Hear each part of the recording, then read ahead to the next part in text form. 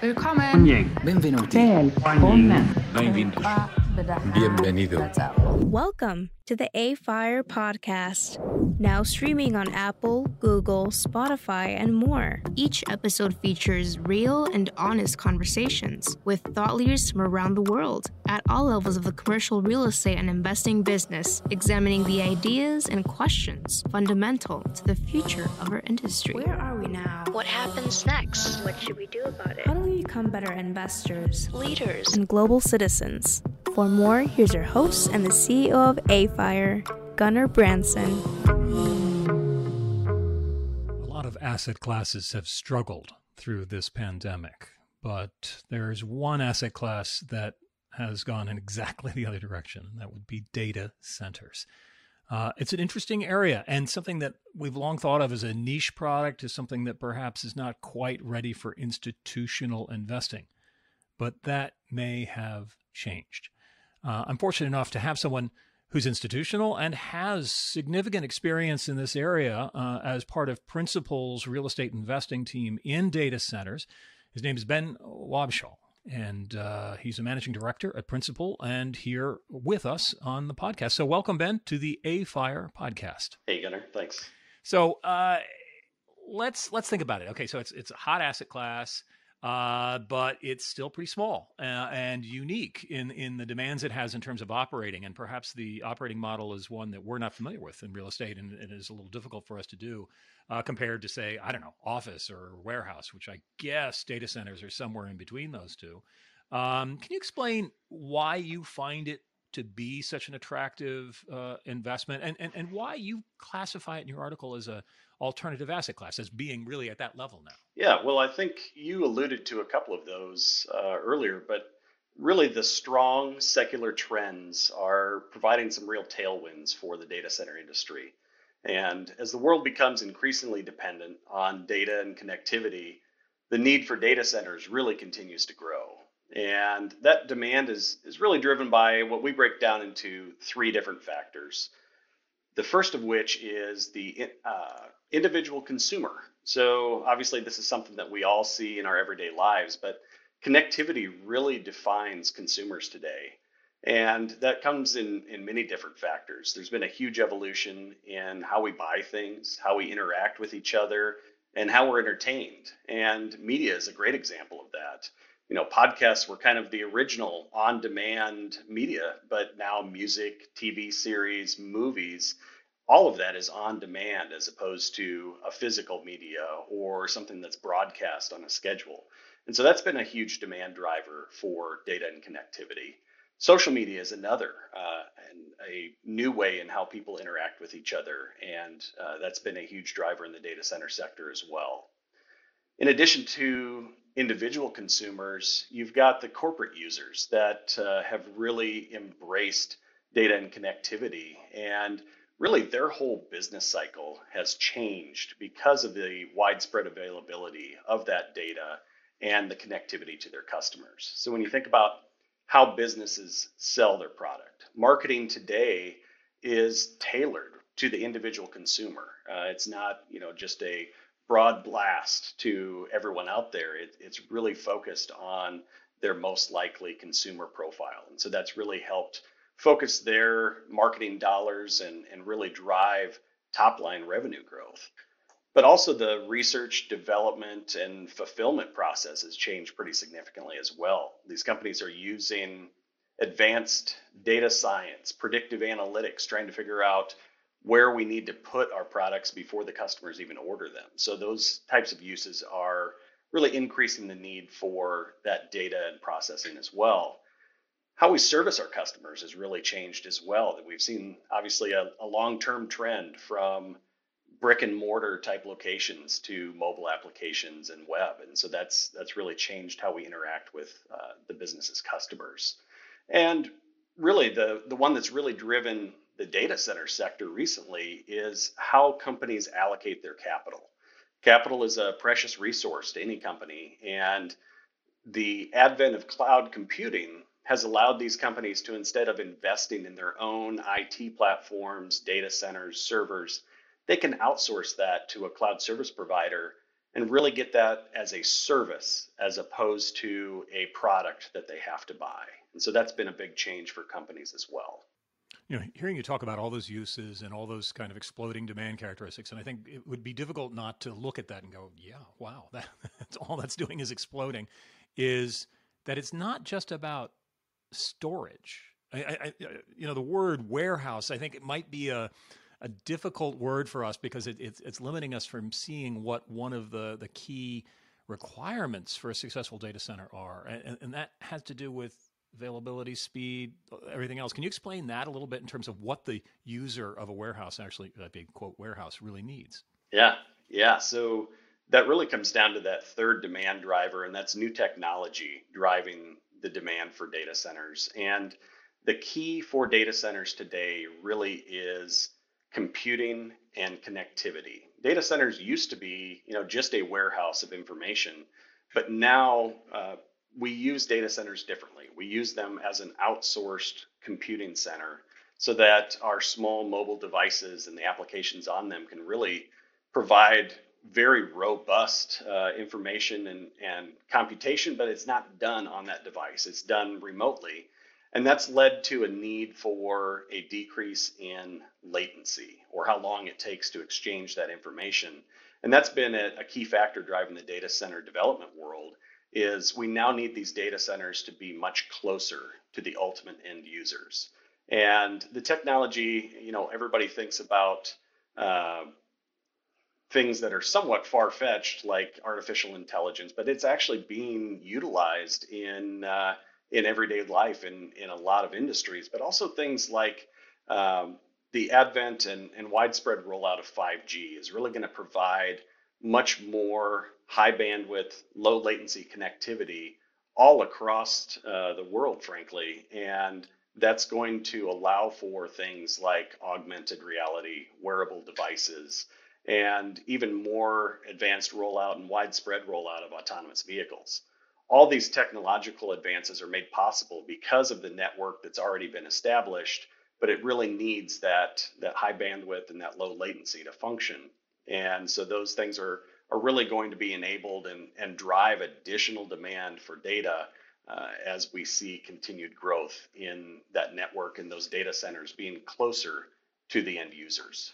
When you think about what our lives were like 20 years ago, and if someone had told us, well, in 30 seconds, you can have a whole movie delivered to you at any point, we would have thought that was just insane.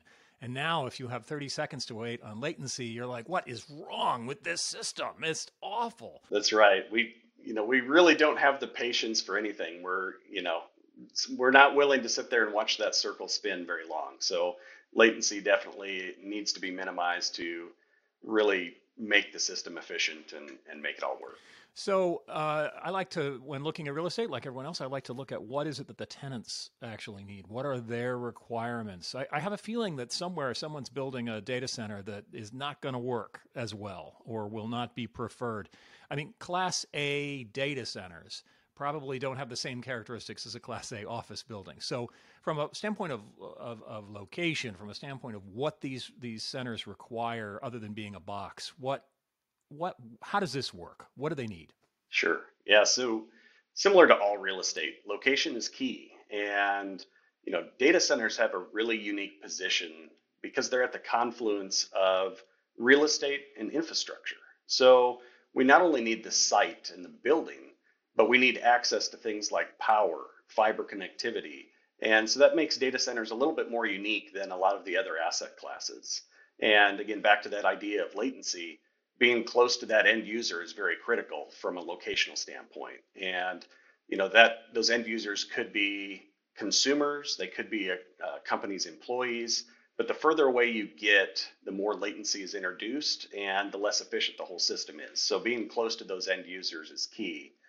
But I think another thing as you look at the tenants in this space, the key to understanding this is that these facilities truly are mission critical for these customers. This data center is really the central nervous system of their business. And if they lose connectivity, their business really grinds to a halt. And so the facility has to be secure, it has to be efficient, but most of all, it has to be up and running. When looking at markets or locations where there's very important customers for that data. Right now, I'm thinking, for example, just because of recent history of Texas, where you have an energy infrastructure challenge. How should data centers address that? Because obviously those are valuable markets, but how do you deal with that kind of uncertainty of some of those lifelines that you require? Sure. Yeah. Well, data centers really need three things to operate. They need power, cooling, and connectivity. And so we have to build redundancy into each of those systems so that they're always available. And so the power grid question really comes down to the ability to provide backup power to the facility. So we want, first of all, to be located on a power grid that we know is reliable and hopefully is going to be providing us utility power the vast majority of the time.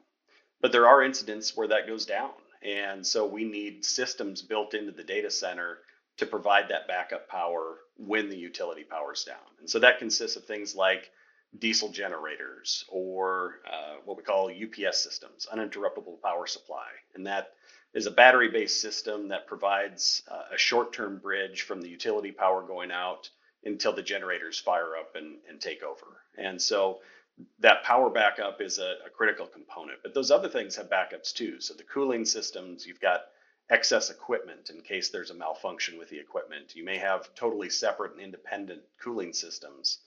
On the fiber side, we have diverse fiber routes. So most of these facilities don't have just a single source of fiber. We've got two or more connections into the building in case something would happen. Somebody didn't call before they dig and sever our fiber connectivity. We've got a diverse route to continue that without any downtime for the tenants within the facility. So as in life, fiber is good. A lot of fiber is better. So absolutely, it's just rule for life, especially for us middle-aged guys. This is kind of important. All right. So when you're looking now, it's still newish, right? So you don't see a lot of institutions. When I was first told that Principal was in this space, I was like, really? And that's not what I expected right off the bat. As new investors are entering this space, what are some of the mistakes that they might be making or that they should be wary of making as they look at this space? Well, I think one thing to remember is there are data centers out there that were never really designed to do what's required in today's data center. And that's because we're doing a lot more intensive computing and has power use and cooling needs in these buildings at densities that they were never designed for. So you've got some older buildings out there that were designed for maybe a low density enterprise type use or a network switch site for a telecom company. And those facilities just can't provide the power and cooling that's really required in today's use of a data center facility. So that's probably the biggest concern from a functional obsolescence standpoint in the data centers, and something that we want to keep in mind as you kind of reference back to that Class A data center that you thought of or that you mentioned earlier. Just having the ability to provide the amount of power, cooling that those tenants today need. I was told a story about a quote Class A. I don't think he even referred to it, but I love this idea of a Class A data center. But the clients, big marquee names in the tech world, but essentially as soon as he finished building the data center, they said tear up the parking lot and build another one. That the demand is that high, that it's just like, yeah, the employees will find a place. Let's just get this thing built. It seems like almost limitless at the moment. Yeah, scalability is important for these companies because once you get in place in a data center, it's really hard to pick up and move. And so the ability to expand that facility or accommodate that growth within the facility or nearby is important because it's very expensive for these tenants to try to relocate if they didn't plan ahead and didn't have the capacity that they really need. As you look out over where we are right now, and everything I'm seeing seems to predict growth, what do you think this is going to look like over the next 10 years as it unfolds? I mean, it looks so different now than it did 10 years ago, so I'm asking you the impossible to predict. But what are your thoughts in terms of where it's going to go? Yeah, 10 years really is a lifetime in any sort of technology-related investment. But I really think that we're at the tip of the iceberg of the institutionalization of data centers as an investment. And I think, today the majority of the data centers are still owned by either the owner user or a data center operator. And I think as investors bring in a lower cost of capital to own that real estate, we're seeing the ownership and operation of data centers start to divide somewhat. And, even as some of the big public REITs have seen this and have been sellers of core or non-strategic assets for them to really focus on their higher margin business. So I think we're going to continue to see that evolution in the data center space as a alternative asset class for institutional investors. And another reason driving that is, as the uncertainty around things like retail or hospitality or even office continues to weigh on those investors, they need to find places to allocate their dollars. And so I think we're going to continue to see alternatives like data centers play a big role in those portfolios going forward. So, Ben, I think we've run out of time a bit. This is a fascinating discussion, and I think there's going to be a lot more discussion around data centers in the days, weeks, months, and years to come. And one takeaway that I'm definitely going to keep with me is this thought that data centers are now about to become institutional as an investment asset class. Given that, I want to make sure that I encourage everyone that's listening to this podcast to take a look at Ben's article in the latest issue of Summit. It's Data Centers Center Stage is the name of the article, and definitely worth reading with some interesting data as well. And if you haven't already, make sure that you subscribe through one of many subscription services for this podcast. Here, I'm going to take a look at the list. We have Apple, Amazon, Google, Spotify, Stitcher, TuneIn, and SoundCloud. We are all listed with. So do make sure that you subscribe as soon as you can. So once again, thank you, Ben, for being a part of the AFIRE podcast. Thank you.